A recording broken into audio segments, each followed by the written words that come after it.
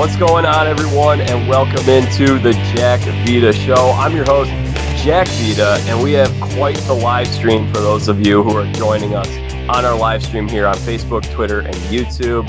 And greetings to those who are listening in the audio feeds. As you can tell, I'm being joined at this time by Paul Oren. He covers the Valparaiso men's basketball team and a bunch of other sports. He's the Valpo beat reporter, writes a lot in the Missouri Valley Conference, and he's over at the Northwest Indiana Times. And once upon a time, he taught me at Valparaiso University. How you doing, Paul? Oh, I'm great, man. I'm great. This is it's the fun week, right? It's like we're through the first 2 weeks of the NCAA tournament. We're that much closer to baseball starting. We're that much closer to NFL free agency and the draft. It's just the NBA's hitting its stride. If you're a sports fan, mid-March is the best time of the year. I 100% agree. For me as a baseball fan, college basketball, this is just everything's coming together. We're gearing up for the next several months of baseball season. If you're enjoying baseball, we're working hard on our MLB preview series. Just dropped the NL Central preview last week. Didn't have too many kind things to say about the Cubs, Paul. You feeling good about the Brewers this year? If Christian Yelich can regain his ability to hit at the plate, which I think he will, and they've got a lot of good outfielders. They just get Jackie Bradley Jr. and obviously Avisfale Garcia, and Lorenzo Cain is back. It'll be odd not to have Ryan Braun.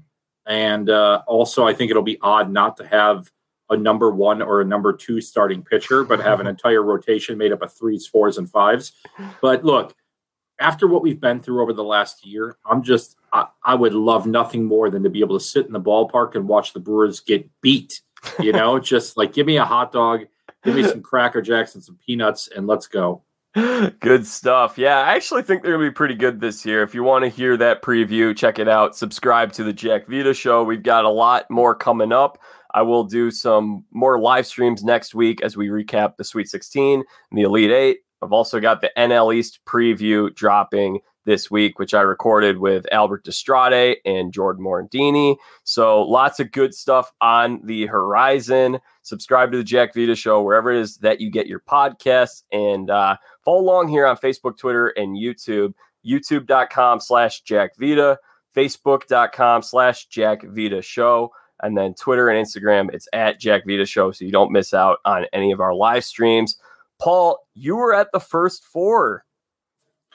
I was, yeah. I have the unique distinction of having attended the 2019 national championship game between Virginia and Texas Tech, taking 710 days off, and then attending the first 4 of this season. Now, I missed out on the Norfolk State whatever the first game of the day was, Texas Southern, I think. I don't remember who played Texas in that first Southern one. and Mount St. Mary's. Yeah, that's right. I was not at that one. I was at the second game that tipped off, the Wichita State Drake game. And a lot of Drake's players are from Northwest Indiana. And so I covered a lot of these guys in high school. And so we said, hey, let's go cover them in the tournament. And plus, the Missouri Valley connection, Wichita State left the Valley because they thought they weren't getting a good enough seed. And so they go to the American, right? They win the conference tournament. I mean, they get in, right?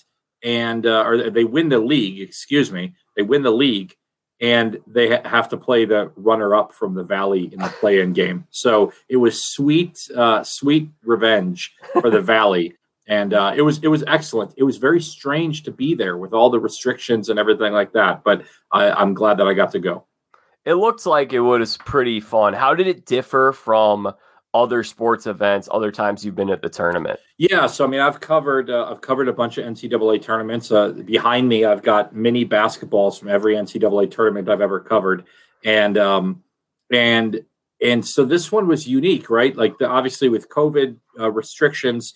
There's a whole security process of getting in, and then, you have a credential, but you also have a 1-game credential.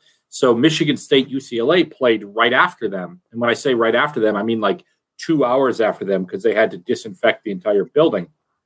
So the game ends, And normally what would happen is you leave your stuff at your seat, you go downstairs, you go to a press conference, you sit in a crowded room with a bunch of other reporters. And this was not the case. Within 10 minutes of the game ending, they funneled us out of the building into like a secondary area where we all were on our own computers for Zoom press conferences with the coaches and a student athlete from each school. And so then when I was done writing, I thought I could just saunter on back in and catch Michigan State, UCLA as a media member. But no, my credential was only good for one game and one game only, and which is fine. It makes sense. So I hopped in my car and I drove on home and listened to that game on the radio on the way home. Very interesting. So it sounds like it was a good time, at least. Oh, I loved it. Just anytime that you can be in the gym and especially a March Madness game, I don't care if it's the play-in game or the Final Four championship game, when it comes down to a 3-point shot at the buzzer, whether it goes in or goes out, it's a sweet, sweet experience. Good stuff, Paul. So I think the best place to start with you being so tapped into the Missouri Valley is really probably the biggest story of the weekend. Loyola Chicago pulling the upset over the Illinois Fighting Illini. Final score on that game, 71-58. Illinois, they were running circles around Illinois. That wasn't a particularly great game for the Illini. Yeah, I know this is going to be maybe a little bit of revisionist history by saying this. And I'll also tell you, in my bracket I filled out, I had Loyola in the Elite Eight. And that wasn't because a lot of people are like, ooh, hey, Grand Canyon, I know Bryce Drew, let's put him in the Final Four. Like, no, I put Loyola in the Elite Eight because I think Loyola's going to the Elite Eight. I know it was an 8 over a 1, so it's an upset per se. But I tweeted out that night or that day, I said, this was not an upset. Loyola was criminally underseeded. This is a game that should have been in the Elite Eight to go to the Final Four. Yeah. Without question. Loyola should have been a 3. Look at every metric that's out there, their net, all that stuff. Okay, they don't have the resume. Well, who had a resume this year, right? Like who played enough good non-conference games? Nobody did. It was maybe everyone. Gonzaga. Gonzaga be really the only team. Yes, and what's funny about that, Jack, is that everyone's criticism of Gonzaga is they don't play anybody. They played the best non-conference schedule out there with Iowa, West Virginia, right? All these teams. So Kansas, yeah. So Loyola, I know they played Wisconsin and they lost. That was a close game, much closer than the final score indicated. They played Richmond and lost. That was a game they didn't bring their best that night. But Richmond was a team that was on the bubble going into the final week of the regular season. And Loyola rolled through the Valley. And I'm talking like 40-point beatdowns of teams. And then they got bored. They just started beating everybody to a pulp, and they got bored. And then Valpo took them down to the wire at their place, and then they played against Drake, who is a team that won a game in the tournament, and they lost a game there. And then guess what? They get to the conference tournament, and they beat everybody senseless again. This was not a surprise to me. Now, Illinois didn't take them seriously, didn't play their best game. That was a surprise to me. It's not a surprise to me that Loyola played as well as they did. It's a surprise to me that Illinois looked lost in that game. And so you got a underseeded Loyola team going up against a team that didn't really take Loyola seriously or didn't execute or whatever. It was the perfect storm. But I'm not as shocked by this as a lot of other people. I'm more shocked that Oregon State is in this game than I am that Loyola's in this game. Right. Yeah, no, I'm not shocked either. And I mean, Stem and I were saying on Sunday night, we're just like, this is really weird that they're having this matchup. I think the thing is that for some of us, we just liked Illinois so much. They were the hot team. They were playing some great basketball. And you looked at their roster top to bottom, they were so complete. And I think there were a couple things. One, Loyola being criminally underseeded, as you mentioned, and they're a really dang good team. I don't think they were ever going to get a 3 seed. I thought they could get a 5. I thought that the 5 was realistic for them based on how they have seeded these types of teams in the past. The fact that they were an 8 was just ridiculous. The fact that they put Illinois and Loyola up against each other this early in the tournament too, just in terms of like a TV show, having two good teams in the state of Illinois coming out of Chicago, like that's great for the sport. This isn't where I live, is not college sports aren't that popular. Yeah. They're not. And so to have that type of interest and brewing to blow it in the second round, that was a joke to me. Nevertheless, though, yeah, I think the thing is, one thing that I think Illinois was hurt by the fact that they got the target on their back too. And I think they started to buy into their own hype a little bit. Well, and I think what hurts Illinois in that matchup was, okay, so you look at Kofi, the big man. Well, he's really good, but so is Cameron Krutwig from Loyola. Right. So that takes away something that Illinois does really well. And then you look at Io, the great scorer from Illinois. Well, Lucas Williamson's one of the best defensive players in the Valley and really in the country. And so you were able to kind of do that and you mess with them a little bit. And then is Illinois going to hit shots? And they didn't hit shots that well. And again, Loyola, a lot of these guys have been in this position before. Williamson and Krutwig were key players on that Final Four run team a couple of years ago. And retention is important. I think if you look at, and I don't have the numbers to crunch here, but if you looked at the 16 teams that made it through, I bet you look at Baylor. Why is Baylor so good? Baylor's really good because they've got great players, but so much of this team was there last year. Same thing with Gonzaga. A lot of these guys were guys that were there last year. And Michigan's another one, guys that were there last year. And Alabama's another example of a team that had a lot of guys carry over with Nate Oates. And so it's experience, I think. And these Loyola guys, they've played together for a long time. It's why they rolled through the Valley and other teams didn't. It's why teams like Northern Iowa that were picked to win that league, and obviously they take their best player out of there, they were trying to infuse new talent, and they're going to be really good. And the struggles of this year will pay off down the line. But Loyola, you need experience if you're a mid-major. These guys have played together for a long time. I think right now, they'll beat Oregon State. And then who knows? Syracuse is what Jim Boeheim does. And then you throw in, right. You throw in Buddy Boeheim. You have two Boeheims for the price of one. And that game, I think, is a coin flip. I think Houston probably got the scare out of their system. But I think Loyola is got to be almost a favorite to get out of this now and get to the Final Four. And I mean, it would be a tough game against Houston. Quentin Grimes is a great player, but give me Loyola to the Final Four. I don't think they're going to flinch at any point. Yeah, I think I'm on the same page with you, Paul. And really, I did pick Illinois in this game. And again, that was part of the thing. Everyone was in on Illinois. And that's another thing is when everyone's saying something, well, this is the team. That's typically when you should raise an eyebrow and say, maybe, I don't know. This isn't good if everyone's agreeing on something here.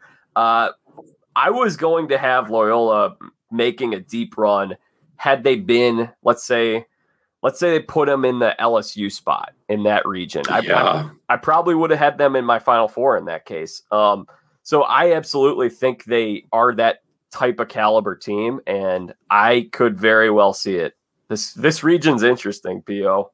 Yeah, no, I really, it's crazy if you think that a 2, an 8, an 11, or a 12 are left over in the Midwest. And again, Houston, when's the last time that Houston has been relevant on this stage? It's been forever. And they had that squad a few years ago that lost on the Jordan Poole shot. Yes. And that was an amazing game. That was, I think, 3 years ago. Yeah. 4 years ago. That was 2018. Yeah.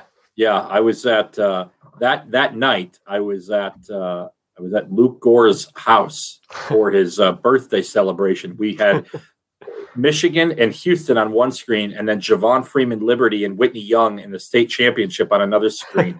It was an amazing, and that was, I think, the year that Loyola made that run to the tournament. Yep. And I remember thinking about Lucas Williamson that night because he had been at Whitney Young the year before. So crazy that one of those four teams is going to make the Final Four.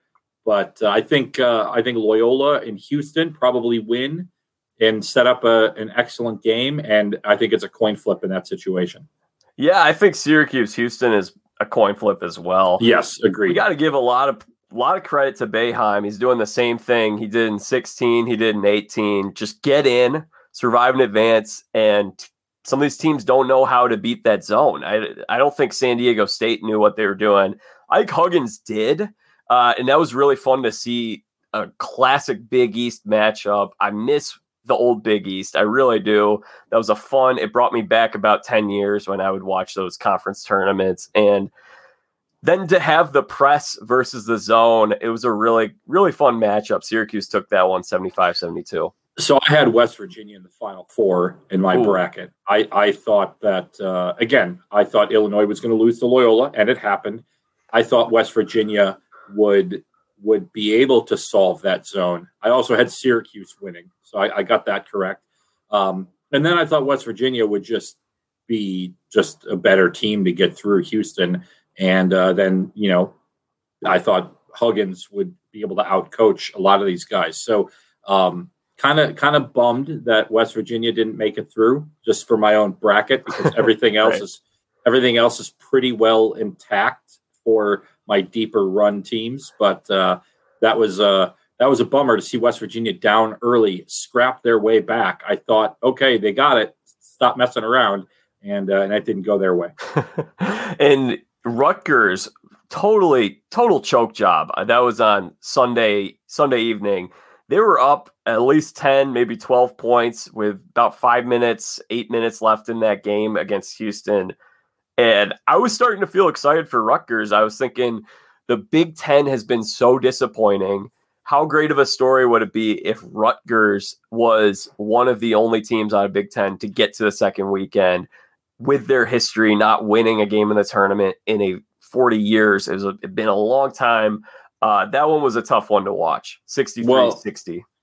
It goes back to one of the cardinal rules of March. You can't be afraid to lose. Rutgers got a big lead, looked like they had it. They took the air out of the ball, and they stopped trying to score. You can't stop trying to score, especially against a team like Houston.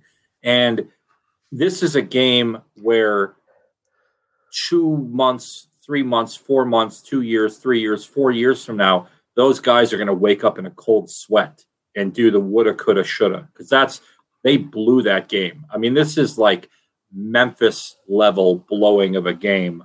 Again, and obviously that was a national championship. Well, you know what it reminded me of was 3 years ago. I always want to keep saying 2 years ago because we didn't have a tournament last year. Exactly.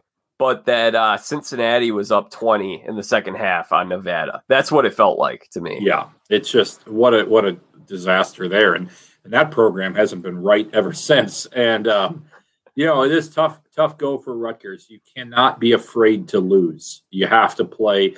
I've never understood, I always hear this. People talk about, human emotion kicks in when you have such a big lead and you let up. It's March. You don't let up. You never let up. I want every highlight, one shining moment to be me dunking on someone. Don't let up. And Rutgers did, and they lost. And that ought to be a lesson for everybody else going forward here. If you're in the lead, stay in the lead. Yeah, stay in the driver's seat there. Oregon State, Oklahoma State, the last one in this Midwest region to discuss. Really weird game to have OSU versus OSU, the same exact color scheme. And Oregon State, it's like it's kind of like one of those body swap movies here. What Oregon State just totally took over what everyone thought Oklahoma State was going to be heading into this tournament. Well, I give credit to Oregon State because they had to win their conference tournament just to get in to the tournament. And now they're in the Sweet 16. This is amazing.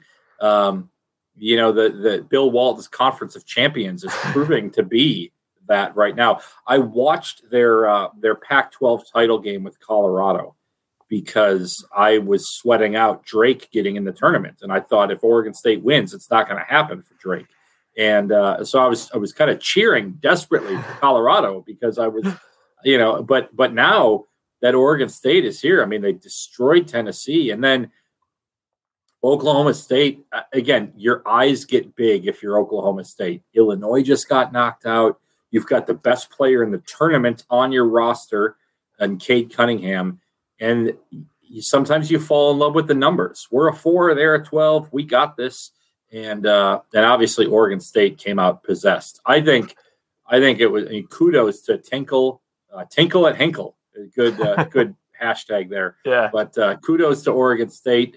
And I think you're going to hear a lot more about Gary Payton over the next couple of days, as we always look for storylines and everything. So, Oregon State's just it's a fun program.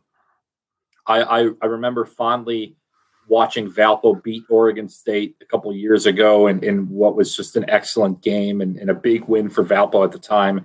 And you flew out for that one? No, right? I did not. Oh, one of the greatest stories of my writing career. Let me take a quick moment to tell you this. Yeah. The game was on the Pac-12 network, and very few places in Valpo had it. I don't think I got it at home, and so I was trying to figure out how to watch the game.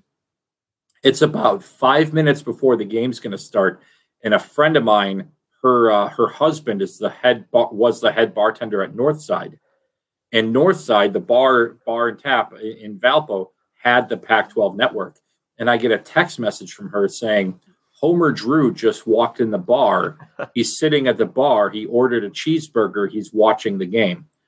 I got in my car, Jack, and I drove 80 miles an hour to Northside, and I went in there and I sat next to Homer Drew, and we watched the game. And I got to tell you, that was like going to a basketball master's class. I sat there, and every timeout, Homer would kind of lean over and say, well, look at the 5-man's going to curl here, and the 3's going to cross over, and then they're going to get the shot. The ball would inbound, whoop, it would happen. And I just looked at him. I'm like, how do you know this? Like, how do you? And so it got late in the game. Valpo's up, and Homer starts pacing and everything. And it was amazing. So Valpo wins the game. Homer pulls out his wallet, says to the bartender, the waiter, says, that was the best cheeseburger I ever ate, threw $25 down on the table and walked out. And it was amazing. And I'm sure he walked out to get on the phone with Bryce and Scott because they have these like nightly calls all the time. But that was a good memory that I have of that game. That's awesome. Yeah. That was like a good time. Did you ever think, so I was watching the Baylor game. I think it was the Baylor-Wisconsin game, or it may have been Baylor-Hartford. Did you ever think Homer would become Scott Drew's dad? I don't know if you caught that. Yeah. It's interesting because Scott was kind of the guy who was always groomed to be the head coach at Valpo. And then he took over, spent a year as the head coach, and then went to Baylor, and Homer came back as the head coach. And Scott's always been, I don't know if independent is the word because I don't know the family dynamics all that well, but Scott's always kind of been on his own. And then wherever Bryce has gone, Homer and Janet have moved. They moved to Nashville. They stayed here when he was the head coach here, and now they're in Arizona. And but I thought it just was very fun. And Bryce was also at that game, and they'll stay down there and continue to be at these games here as they get to play Villanova as I guess as we pivot to the South, what should really be, for my money, the best matchup in the Sweet 16. Certainly on this side of the bracket, on the right side of the bracket, I would agree. I have one more thing I want to say on Oklahoma State real quick, and that was that I actually was wondering if they were a better team at points this year when Cade Cunningham wasn't playing. They had... Yeah, go ahead. Yeah, no, I think it's a great question. I think, I think sometimes when you have a guy who's so talented, you have to get him the ball, and that breaks down everything else you're doing. And I don't think Cade Cunningham is a bad teammate. That's not what I'm saying here. Yeah. But I think if we want to take the same color scheme and look at the Cleveland Browns, they're a better team without Odell Beckham Jr. on the field. And the reason for that is if you have a guy as talented as Odell, you have to get him the ball. And because he's your playmaker. But if he's not out there, the sum of the parts is greater than the individual talented pieces. And so I think with look, if you tell me I can have Cade Cunningham or I can't have Cade Cunningham, I want Cade Cunningham on my team. I do think that when he's not there, I think this happens to a lot of teams. I think when he's not there, it forces everyone else to kind of step up their game a little bit. And so I think it's kind of, I think you're correct. I also think it's unfair to categorize it as that because it sounds like he's a bad teammate, and I don't think he was. Yeah. No, he's not. He seems like a good kid. I just think that his style is probably going to fit the NBA a little better than it does college basketball. There's a lot of isolation, kind of plays at a little bit of a slower pace in terms of looking for, a step back three or whatever it may be, driving. And I thought their offense looked better as I was watching them in the last couple of weeks when he was out for a little bit. They were doing a little better job of just swinging the ball around, getting open shots. They're a fun team to watch. Yeah. Not anymore, though. Not anymore. Goodbye. Yeah. Baylor Villanova, I think, should be a really good game. Two great coaches, and a lot of us, including myself, wrote off Villanova after they lost Gillespie, after Justin Moore was injured. They've not really had much of a problem with Winthrop or North Texas. They beat North Texas 84-61 on Sunday. So yeah, Baylor with the nice win over the Badgers for that matter too. So, I was one of those that did write off Villanova as well. I thought, I watched them play a game against Providence right after Gillespie got hurt, and they looked so lost. And I just thought, well, and then Moore got hurt, and it's like, it's not going to happen. And Winthrop was 23-1 coming into the tournament. So obviously, like, this looked to be like a ripe 5-12 upset. And, we always seem to get one. And I thought it was going to come from there. And I thought Creighton might have gotten upset too. Yeah.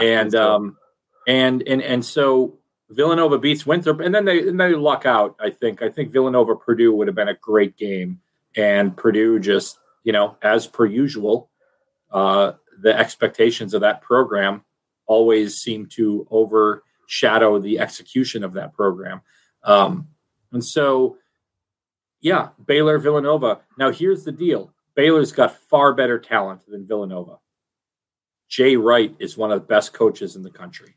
And Jay Wright figures out how to get water out of a stone every year, So I think it's going to be a great game. I think Jay Wright is going to throw chess moves after chess moves at Scott Drew, who also will counter with some too. Scott's got the more talented team. I think Baylor wins. I think it'll be a tough game. And I guess I wouldn't be altogether shocked if the upset happened, but I think Baylor wins this one, but I do think it's going to be a great game. Yeah, it's going to be a terrific game. Lower in the lower part of the South bracket. This brings me back to a game we already referenced from a few years ago, that Cincinnati and Nevada game. How about both those coaches from back then, Mick Cronin and Eric Musselman, taking their new programs to the Sweet 16? Great stories there. I love the way Arkansas plays. I don't know why I almost called them Oregon. Maybe I was looking at I combined Oral Roberts and Arkansas or Arkansas. But no, that game over Tech, that was one of the best games of the weekend. Oh, it was an excellent game, and you got Chris Beard, who's just an excellent coach, and I wonder where he'll be coaching next year. If there's a chance he could go to Indiana, I don't know. But Arkansas, give them a lot of credit. Jack, this will predate you certainly. I've always kind of had a grudge with Arkansas. So I was a big Fab Five fan growing up, the Michigan basketball team. Yep, that was before I was born. I was born in 94. I've got the book right here. Which album? The Fab Five. This is what got me into college basketball. This book is what this is the original one. Pages are falling out. I've read this book 30 times. I love it. It's what got me started in caring about college basketball. And it's one of the great books. If you've never read Fab Five by Mitch Albom, for people that are listening, it is an amazing book. And so these guys go to the Final Four their first 2 years. And then their junior year, Chris Webber leaves, and it's still Jalen Rose, Juwan Howard, all this, and they meet up with Arkansas, and they lose. And I was crushed as a 14-year-old kid. But Arkansas, this was right when Bill Clinton had become president, and Arkansas goes on to win the national championship. Bill Clinton was from there, and I was just like, come on, I can't stand Arkansas. Like my teacher, and I was in 7th or 8th grade when this happened. My teacher was an Arkansas guy. Loved the Hogs, as he called them. I never understood. You're the Razorbacks, but you're the Hogs. I didn't get it. And so then 2 years later, 1996 was, I think, the last time they made it back to the Sweet 16 until now. That's 25 years, I think it's been. And so this is a program that's been largely out of the limelight. And I got to tell you, though, their fan base is rabid. They're excellent. And kudos to Arkansas for the season they played. And then to get through Colgate, they were down so big early. And then to gut it out against Texas Tech, I think they won't have a problem with Oral Roberts. And I think Arkansas has got every chance out there to make it to the Final Four.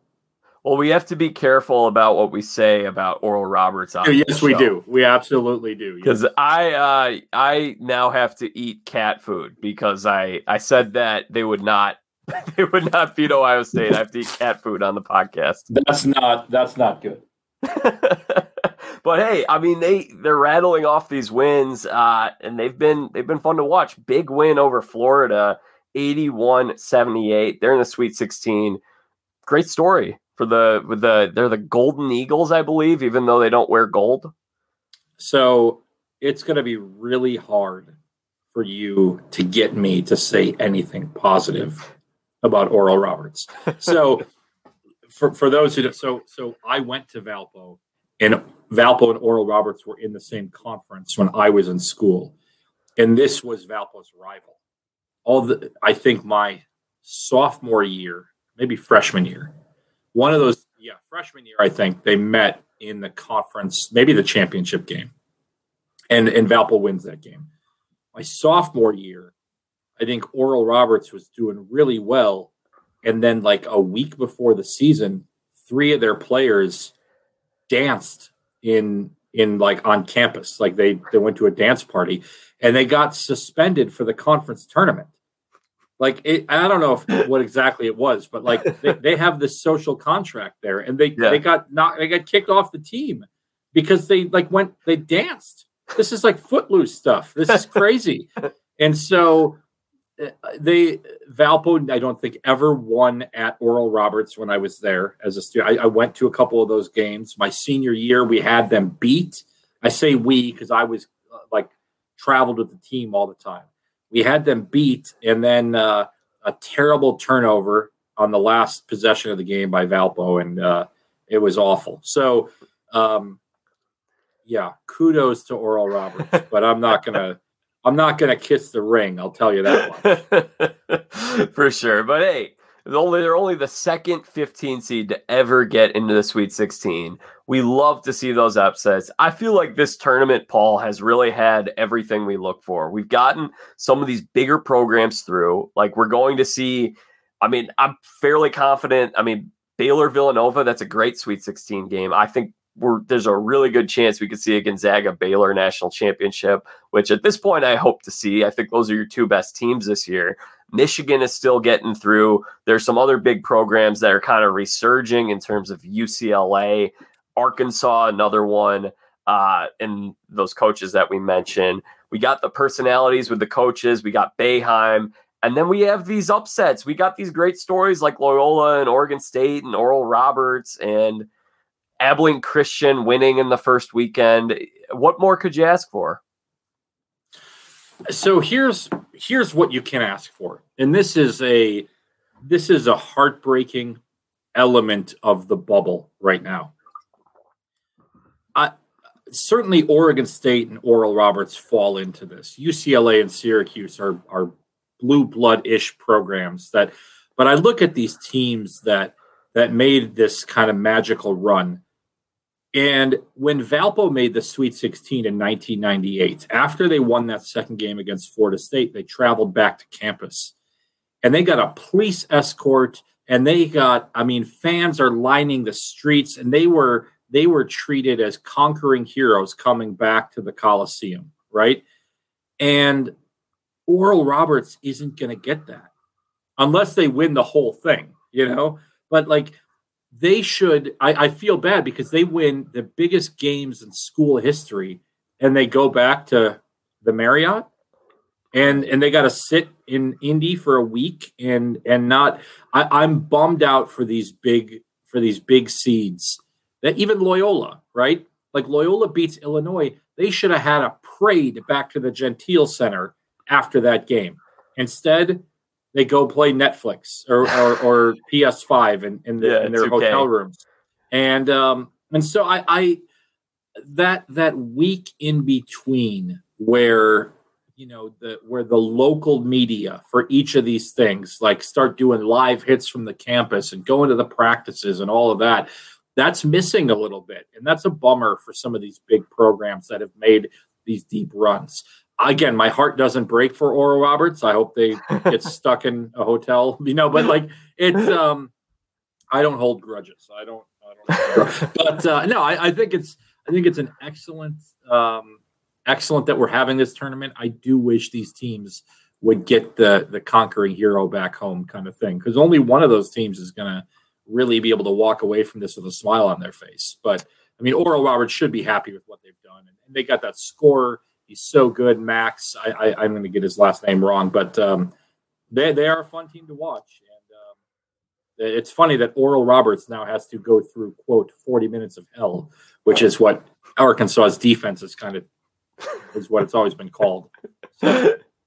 Yeah, I think I saw Barkley making some jokes on that a couple days ago. Good stuff. Good production on everyone's part. That's an unfortunate part of this I hadn't thought about. You bring up some really good points with that. One of the big stories from this weekend, the underperformance of the Big Ten. And to tell the truth, I'm not really shocked by it. I think that the Big Ten was very, very strong this year.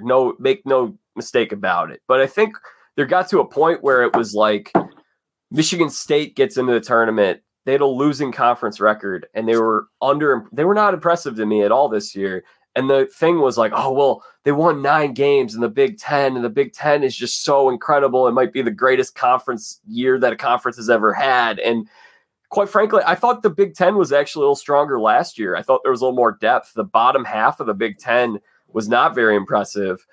Iowa bows out yesterday. Oregon beats them 95-80. I guess we can touch on that game, but yeah, I'll let you share your thoughts on the Big Ten for that matter. Yeah, so I think a couple different things. One, the nature of the Big Ten, night in, night out, just a battle every night. No off nights. We always kind of joke, there's no Youngstown States in the Big Ten, right? And so this move to the 20-game conference season does a really good job of insulating their net rankings, and they all beat up on each other. And so they raise their collective. And so they do get 9 teams in the conference, which is great for the Big Ten. That's nine units they got. You throw in, let's see here, Michigan advanced, Wisconsin advanced. That's up to 11. Rutgers, 12. Illinois, 13. So 13 units, now 14 because Michigan won their game. They're going to get a lot of money. Maryland also won a game, 15 units. They're going to get a lot of money. But did they really prepare their teams properly? I think another thing you have to look at is the human element of this, where a lot of these tournament teams arrived in Indy on Sunday or Monday of last week. So they've been there for a week already. the Big Ten teams had already been there for the conference tournament. And so they have been sequestered in their hotel for a long time. And I don't, first of all, I think everyone should have played their conference tournaments. I've really been upset by people who said, well, conference tournaments were a waste of time. But the Big Ten's insistence on doing their conference tournament on the last couple days of the season, finishing that game right before the selection show, I think sets up their teams to have tired legs at the end of the year. I love that the Valley does their conference tournament a week beforehand and then gives those teams a week to rest. And you don't get that if you're in the Big Ten. And so I think you're seeing some of the problems of that right now. Yeah, and those are also some really good points that I hadn't thought too much about. Oregon with the big win yesterday, 95-80. 95. They hung 95 points on Iowa. Iowa can't really guard a whole lot of people. But I was expecting a little better from Iowa. I wasn't shocked by that. Luka Garza was very emotional leaving that game. Personally, though, Paul, I think he's going to come back. I just think he's too great of a college basketball player, and he's not the type of guy. He's not a can't-miss NBA prospect. Here's the frustrating thing that I saw is all these people were kind of saying yesterday, Garza walks, Garza's final college game. He can come back. Yeah. They can all come back. And it's interesting because if you're Garza, right, are you going to the NBA? Like realistically, or can you stay in college for another year? Right now, I think a big thing is if this name, image, likeness thing were to get sorted out. I mean, Luka Garza will never have to buy a drink again in Iowa. Right. You keep losing in the second round, maybe, but that game was over to me when it was 8-7, I think. So here's what happened: Oregon ran an action where they they move the ball around to kind of shift the defenders a little bit. And then they did a straight line drive right down the teeth of Iowa's defense.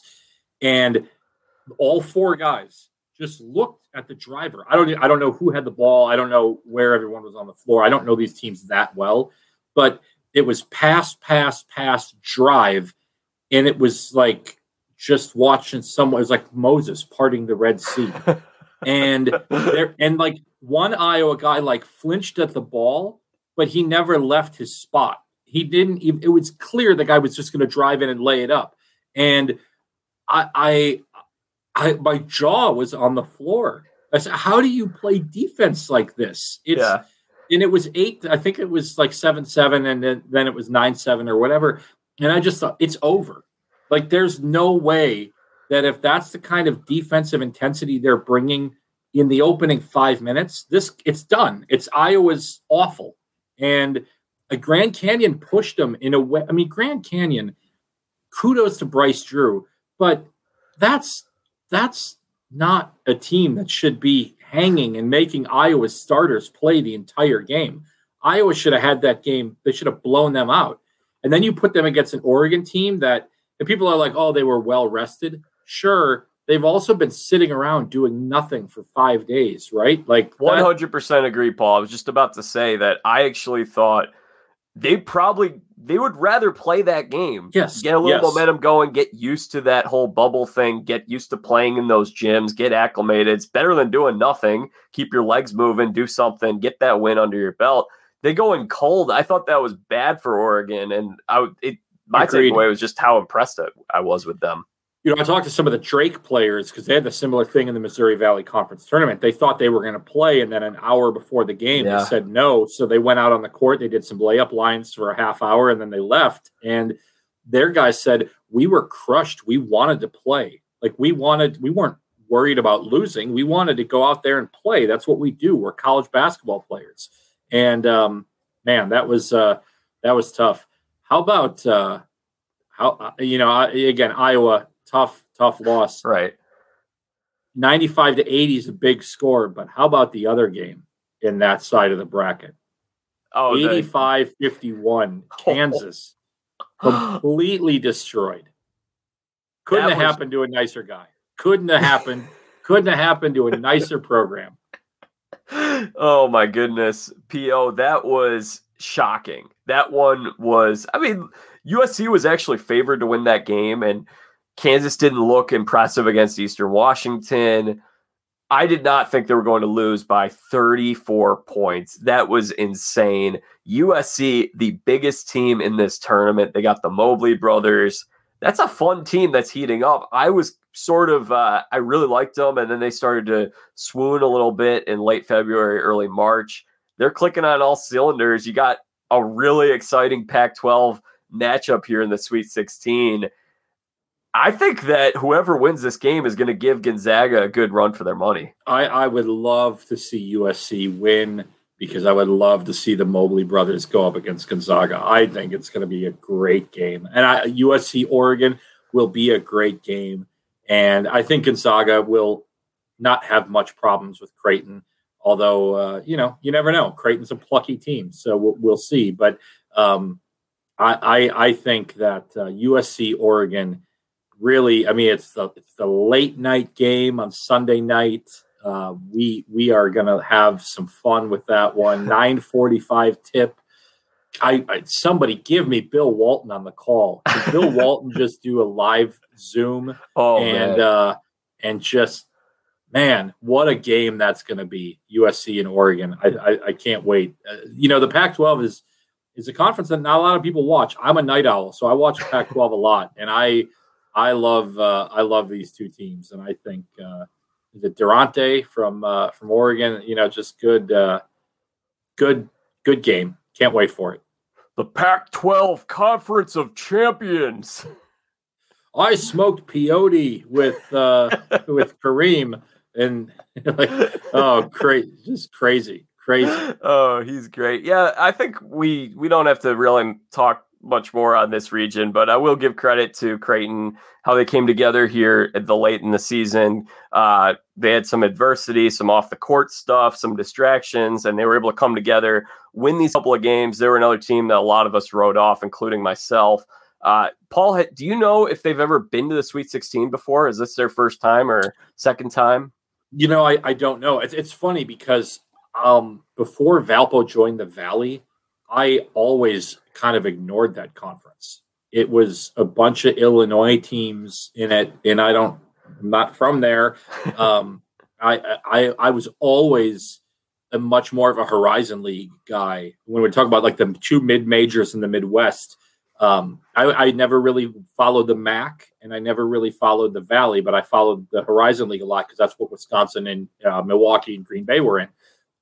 So I didn't know much about the history. I would think when McDermott was there, though, that they would have made some runs to the Sweet 16. But I would love if someone's watching this and if they want to look that up and let us know, leave a comment. I would love to know if Creighton's been to Sweet 16 before. This may have been their first time. I'm quickly all right looking. Yeah. Yes, this is their fourth trip. Ooh. I don't mean to cut off what other people are saying. This was their fourth trip, but their first since 1974. They made the Elite Eight in 1941. And it's interesting because some of those years in like 41, 42, stuff like that, when World War II was going on, some of the rosters were depleted a little bit from some other teams. But so 62, 64, 74, they made the Sweet 16. Now, it's interesting because a lot during the Oral Roberts broadcast, they were talking about how they never made the Sweet 16, but they'd actually made the Elite Eight because the term Sweet 16 didn't exist until whenever the tournament was kind of rebranded at some point. So in a tournament that is at 68 teams, this is obviously the furthest that they have gone. So it was not since the days of Eddie Sutton at Creighton that they made it to the Sweet 16. Yeah, so I definitely did not think they had gotten with McDermott. So for him to get it there in this year, everything going on there, happy for Creighton, good story. And I don't think, I mean, we'll see what they can give Gonzaga. I don't think they match up great against Gonzaga, but I'm with you. I would love to see that Gonzaga USC game. That would be a very great treat in the Elite Eight. Creighton lost in the round of 32 in 12, 13, and 14. So they never got out of it. So, but yeah, so Gonzaga and Creighton should be a good one, USC, Oregon. And now we move to the East, right? Now we move to the fun one. Yeah, very fun one. And we'll lead off here with that Michigan LSU game from last night. So I actually picked LSU to go to the Final Four, Paul. I had them beating Michigan. I did not have them going any beyond that, but I thought LSU was going to beat Michigan. And I was not surprised when LSU jumped out to an early lead on them. Now, for entertainment purposes only, I thought that at a certain point of the game, if you're the kind of person that likes to move units around on a screen on wagering, it looked like Michigan was the good value play, and they ended up coming home for a lot of people in that respect last night. Did you make any benefits from that financially, P.O.? Financially, no, but entertainment-wise, yes. Entertainment. For entertainment purposes only. Hashtag yes. Don't bet on it. Yes. Save your money. I very much enjoyed Michigan coming back in that game for entertainment purposes only. Now, I will tell you, I was bummed out because I had LSU winning that game. And because I just thought with some of the injury stuff, and again, I kind of predicted in a way that the Big Ten was going to struggle. When I filled out a bracket, the first, I always fill out like an initial one right when it comes out. And I didn't have any Big Ten teams in the Final Four. And a friend of mine said, "What are you, crazy?" He's like, "I got 3 teams in the Final Four." And I said, I don't think so. And I'm glad that I came to be correct here, but I thought LSU was going to win that game. Yeah, I just pulled up my bracket, and I only had one Big Ten team in the Elite Eight. So, hey, we can pat ourselves on the back for something, because there was plenty that I'm sure we both got wrong. But yeah, well, I didn't have Oral Roberts, being in the game at halftime against Ohio State. So LSU really impressed me in that SEC tournament game, and they looked good last night. The thing is, they are such an athletic and skilled team. They have a lot of guys who can shoot it and light it up. They don't have the physicality to match up against Dickinson. I thought they actually did a fairly good job against him as well as they could. I really think that this win was a turning point win for Michigan. My thing with them is I thought if they can get through the first weekend, get a couple wins under their belt, then they can start rolling with that momentum, similar to how they did it a couple years ago when they made to the championship game. Yeah, I mean, they got to be the favorite in every game this, in the East going forward. I mean, Florida State's going to be a tough game, and then they win that, and then they'll get UCLA or Alabama, and they'll be favored against one of those teams. I think with each win they get, they're kind of going to add another layer of experience for some of these younger guys on their team. And look at Brown last night, 21 points off the bench, I think it was. What a game. And I mean, they don't win that game without him. And so now I'll tell you, I've got Florida State in the Final Four. I picked them to make it. And partially that was because I thought they'd be playing LSU. And right. I thought that they'd beat LSU, no problem. And then I thought that, and I actually had, I might have had Texas. I don't remember. I had UConn. I had UConn getting to the Elite Eight. And because I thought UConn would beat Maryland. And then, and I didn't think that UConn would have a problem with Alabama. I thought Alabama was maybe a little bit overrated. Alabama put 96 points on Maryland. Alabama's not overrated. I didn't watch enough. I'm the problem. I didn't watch enough Alabama. They're good. And Michigan, Alabama should be a great game if we get to that point. Michigan obviously will tell you all about playing Alabama in football and how well that didn't work out for them. So I know Michigan would like to see them on the basketball court maybe. Well, I think that the SEC, it was very top heavy clearly this year. You weren't big on Alabama. You have some personal feelings over the past with Arkansas. But I thought LSU, as I watched them in that conference tournament, I thought they measured up very well with those two teams. Those 3 teams were very good. I thought LSU, it was a bad draw here again, that they were an 8 seed. They probably would have been better in Tennessee's spot as the 5 seed. Tennessee was very much more disappointing this year. nevertheless, Bama is a dang good team. I'm glad people are starting to kind of see them a little bit.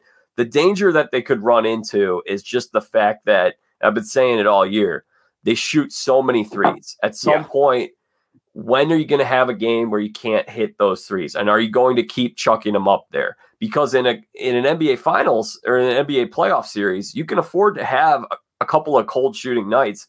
NCAA tournament, if this is the way your team goes, you can't afford to have that. Yeah, and I'd have to go back and look and see what gyms they actually played in the first couple games. I do know that across the line that the shooting numbers, I think at Bankers Life, have been down, and I know that this next round is going to be both at Bankers Life and Hinkle. So I don't have in front of me exactly where they're playing. Why do you think that is at Bankers Life? I don't know. I mean, I wouldn't have thought that coming in, but there's been enough of the games now that the unders have hit at Bankers Life considerably more than both the over there or considerably more than anywhere else. I don't know if it's sight lines and shooting and if Hinkle and Assembly and Mackey are all college arenas and the fairgrounds are all college arenas, and then Bankers Life is just a bigger thing. I wonder what it's like to shoot in one of these big arenas with no fans around as well, or limited fans. It can't be too different from when the Horizon League was at the Joe Louis Arena. You know what? Motor City Madness, near and dear to all of our hearts, right? Again, I'll be the first to admit, I didn't watch a lot of SEC basketball. The only time I did was when I was kind of hate watching Vanderbilt.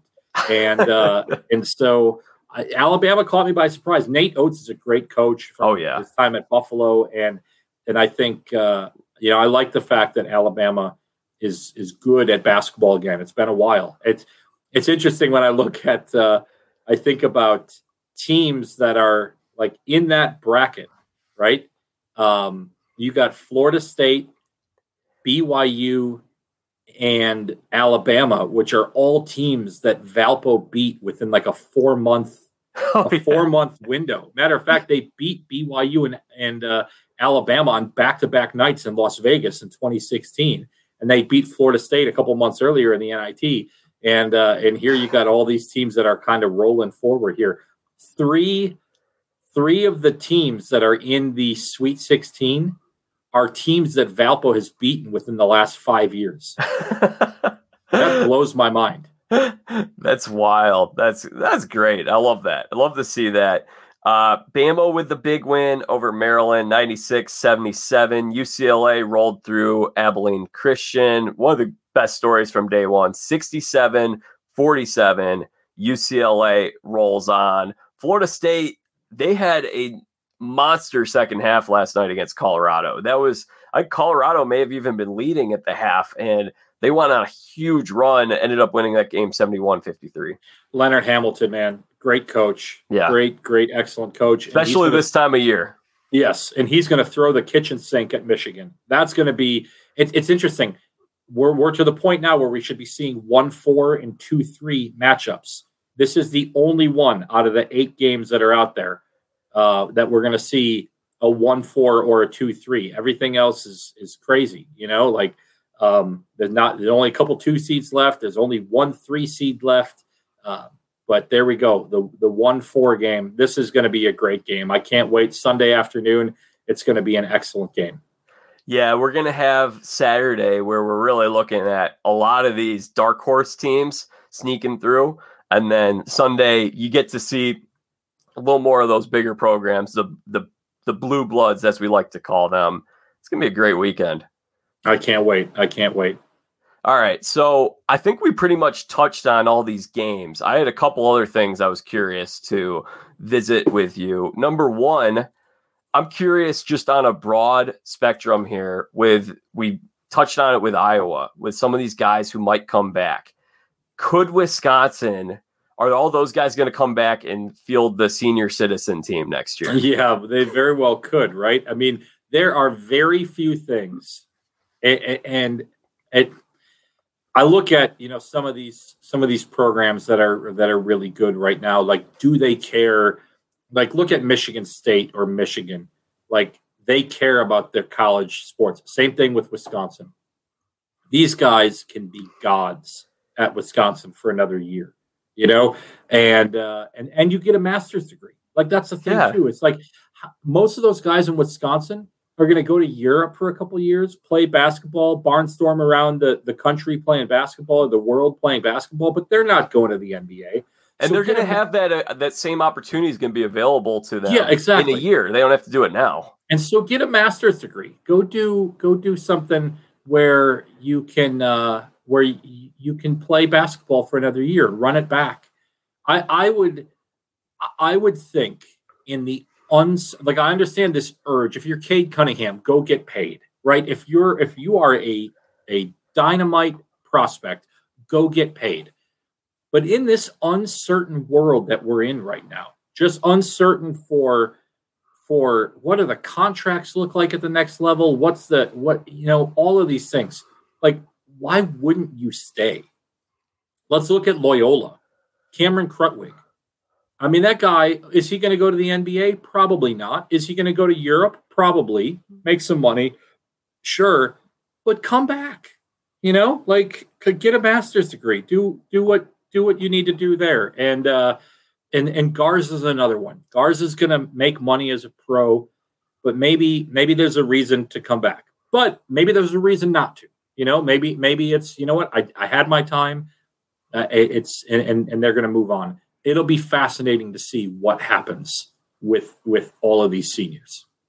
It's going to be so interesting. I think Garza is going to come back. I think that game yesterday, that has to leave a terrible taste in your mouth. I was hearing some of my friends were saying that Wieskamp is an NBA prospect. And to tell the truth, I'm not you look surprised at that. When's the last time someone from Iowa went to the NBA? BJ Armstrong. Yeah, long time ago. Yeah. No, I mean, they were saying he could be a Duncan Robinson type, but Duncan Robinson didn't get drafted. So I think there's a good chance, at the very least, you could see Bohannon and Garza and Wieskamp. I could see all those. They've been around for forever. This is the type of year you want to come back and get your revenge and win at the college level. The college game is so great.